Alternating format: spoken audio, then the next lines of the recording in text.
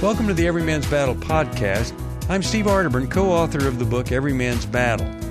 In the year 2000, New Life Ministries created the Every Man's Battle workshop. Now, this workshop's been held monthly ever since, and it's designed to coach and challenge men to better understand their struggles and also how to navigate through those struggles with God's help. The Every Man's Battle podcast contains provocative conversations led by J.J. West and Doug Barnes. They're licensed family and marriage counselors who are also leaders of the Every Man's Battle workshops. Welcome to the Every Man's Battle podcast, a show where we talk about sexual integrity, sexual addiction, and all of the things that impacts in our world. I'm J.J. West. I'm in studio here with Doug Barnes. Hi, J.J. Hey, Doug. Glad to have you with us today. Good to be here.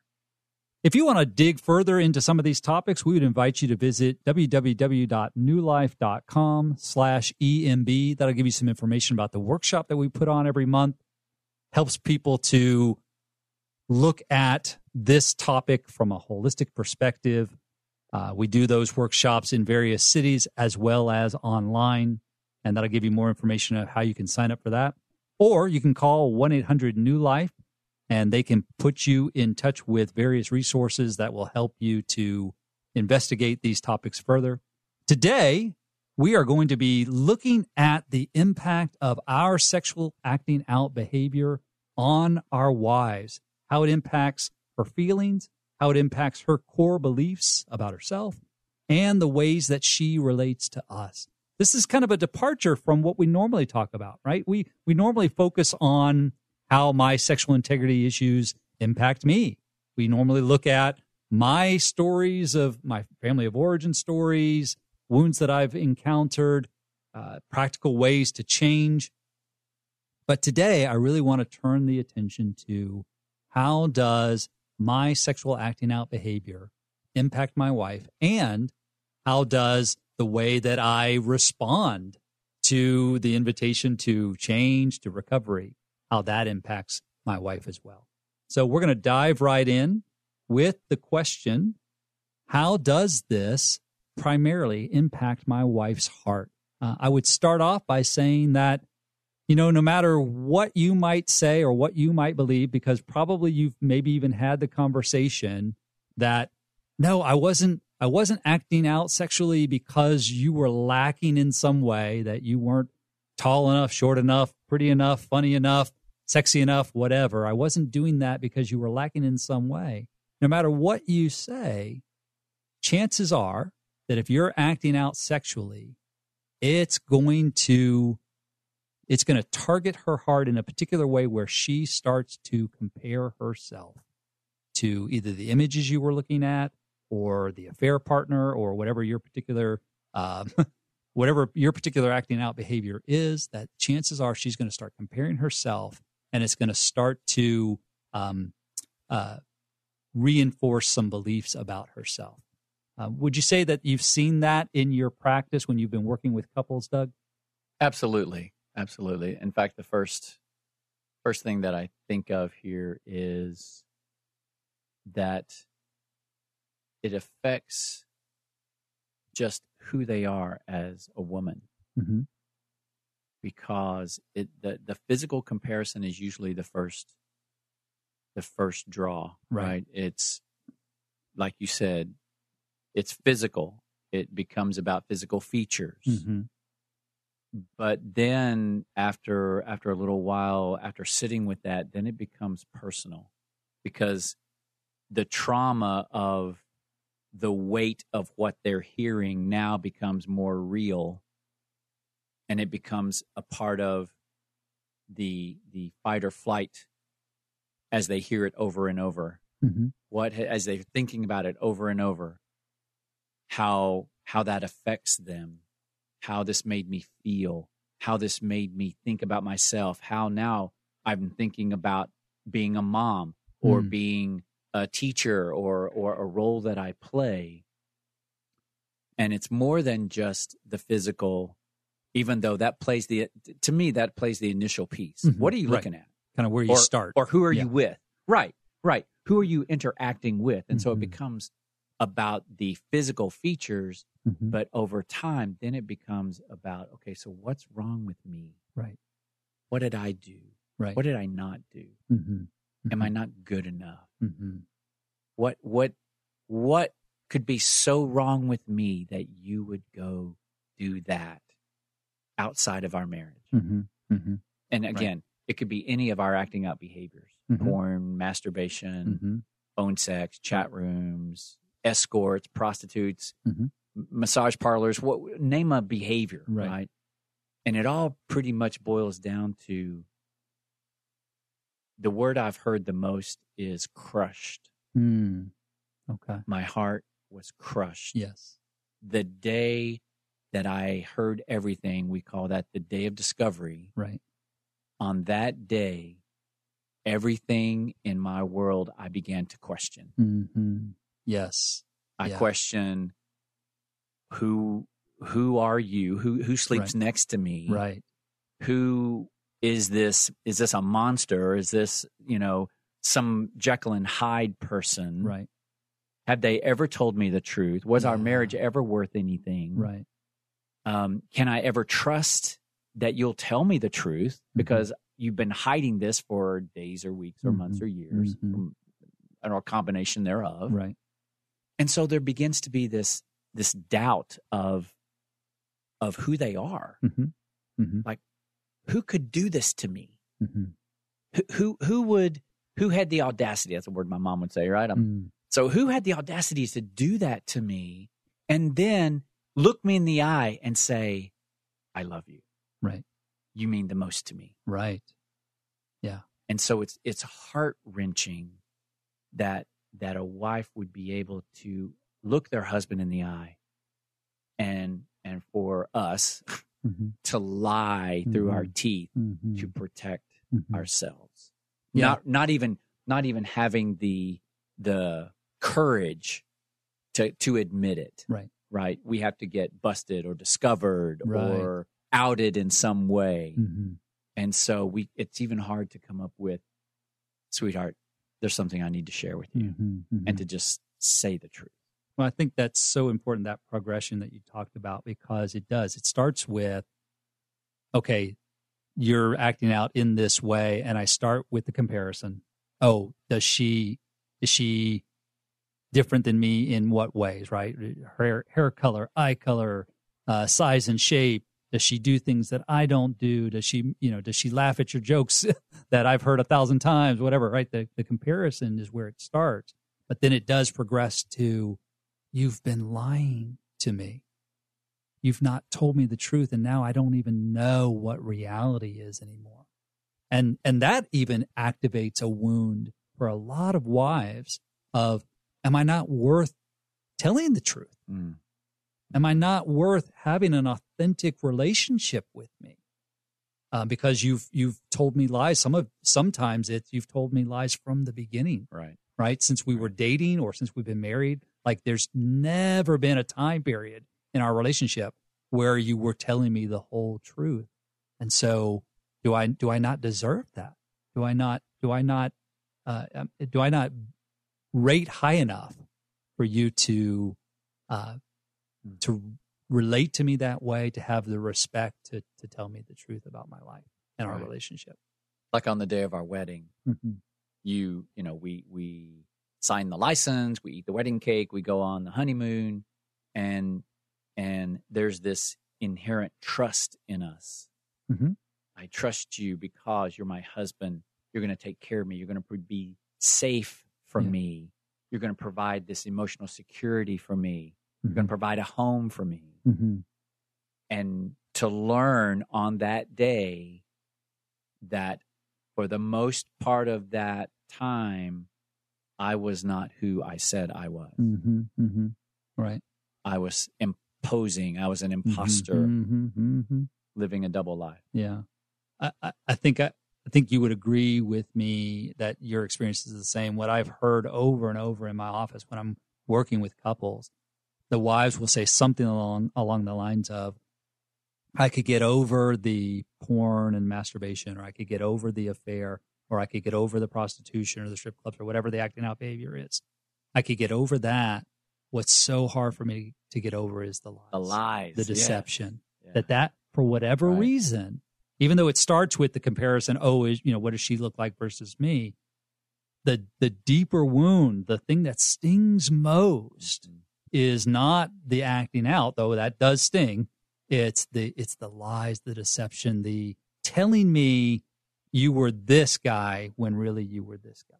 Right. Telling me that our marriage looked like this when in reality it looked like that. Right. That's the hardest thing, and it impacts how she views her world. I always talk about how, right after I saw The Matrix for the first time in the theater, and I'm walking out, and I'm kind of, I know it was a movie, but I'm still kind of touching the wall to go, is this real? Right?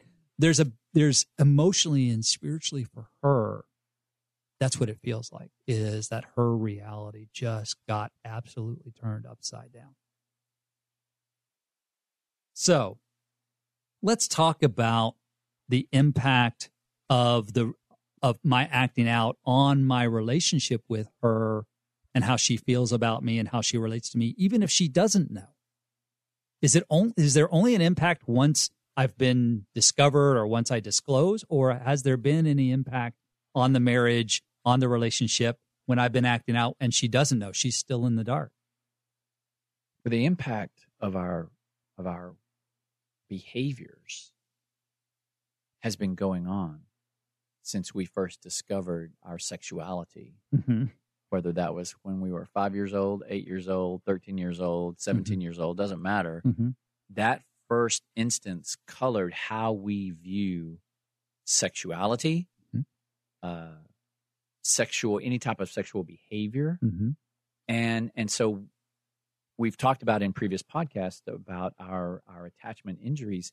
Sometimes this carries over into our adult way of looking at marriage, where she's been affected whether she knows it or not. The way that we look at her, the way that we talk with her, the way that we, pass a cup of coffee to her, the way that we walk past her, walking from the kitchen to the couch, all of us are impacted by that, even if she doesn't know it yet. But somewhere, usually in her spirit, in her intuition, she may not have the verbiage or the language, but she knows something isn't right. Right. Yeah. Something's off. I may not be able to define what that is, but I know something is off. Right. Yeah. Right. And think about it. If I am acting out in whatever way I'm acting out, if I'm acting out, there's a part of my heart that I am keeping away from my wife and I'm giving to this other thing. Right. I mean, Scripture talks about that all the time, right? To not unite our members with a prostitute, right? Like there's this sense in which I am never giving my whole heart to my partner. So of course she's going to feel the impact of that. And more so, I would say, because women tend to be more intuitive than men, tend to be more in touch with their emotions than men, that they're going to be even more aware of that breakdown than if the roles were reversed, right? Like we sometimes can be clueless and not know that there's a problem in the relationship, but she's going to know. She's going to feel that he's not fully present with me. Right. Yes. And the way that she relays that to us is usually coming from a very deep place of hurt. And a lot of times that hurt is not received very well by us. Right. And so that only creates even greater distance. Because as we've lived our divided lives, again, we've learned how to be self-protective. And when she starts to threaten that which I'm doing, whatever the behavior is, it doesn't matter what it is. When she starts to threaten that, then because I have such this attachment to it, now I'm starting to get upset in ways that she's not aware of. And so she makes, certain comments a certain way, or she says, hey, we need to go over here and do this, or hey, we might need to put filters on our our machines, on all our devices. Right. You know, the kids are getting a little bit older. Right. They're going to start using the computers. We need to protect them. And I'm going, oh, you're taking away my escape, right? Right. And why did you get so upset with me when I just wanted to put some filters on because the PTA email said you need to do this as good we don't need protection to for your spend kids. that much money. That's Right. ridiculous. We can put blocks in ourselves, right? Right. Or maybe it's something even less obvious. Maybe she says, "Why do you come home from work so late?" Maybe you work until 5, and then from 5 to 7, you're surfing the net looking for pornography, or you're in chat rooms, and you're coming home at 7:30, 8 o'clock, saying that I got to work late. It's a really busy season, and she's like, "Can you please make an effort to be home, for dinner?" And then, "Why are you on my case? I'm trying to get Make ahead money at for the family. Yeah, I'm trying to make money for the family. I'm trying to get ahead at the office. Blah blah blah. Right, but that's not true. Right, I'm trying to protect the threat against my drug of choice. Right. Mm-hmm. Or, hey, what's this charge on the credit card statement? Why is there $4 more on at the gas station credit card? What, you got $35 in gas, but what's this other $4 for? Right. Right. Well, I don't know. I must have been a drink or something. Right, I had to get a snack. And we go crazy, which ultimately then drives them crazy because they're wondering and scratching their head, going, something's not right. Right. But I just can't put my finger on it. It's another way that we are basically creating a world where she can't believe what she's seeing and what she's hearing. Right. Right. And so, again, it comes back to this, questioning reality. Okay, so if that's the wrong way to respond, what's the right way? Well, rather than have a denial-laden, angry response, what we need to do, first of all, is to get rigorously honest. We need to get honest with ourselves because on that day of discovery, from that day forward, everything that we got discovered with circles and circles and circles in her brain and has been from that moment in time, and for a lot of wives will for the rest of their lives. Maybe not to the same intensity, but that circles, and they think about it 24 hours a day, 7 days a week. It never goes away. Right. So what that does is it creates a place of trauma, that fight, flight, or freeze mechanism in our brain. And so there are little things like the credit card statement, or being 10 minutes late home from work, or, gee, you left here with $10 and now you have $1. Where did that money go? And so we're looking now to how to have a humble response. What we're talking about is providing space for her, an emotional space. Right. Well, Doug, how do you do that? Well, if I don't know how to create emotional space, then that's where a coach, a counselor, a mentor, or somebody comes in and helps talk us through this foreign language to a lot of us called empathy. How can I provide emotional space so that when she gets triggered, when she gets a thought about something I've done, whether it was yesterday or 2 hours ago or 10 years ago, all of a sudden she gets this thought and says, hey, I need to talk this through.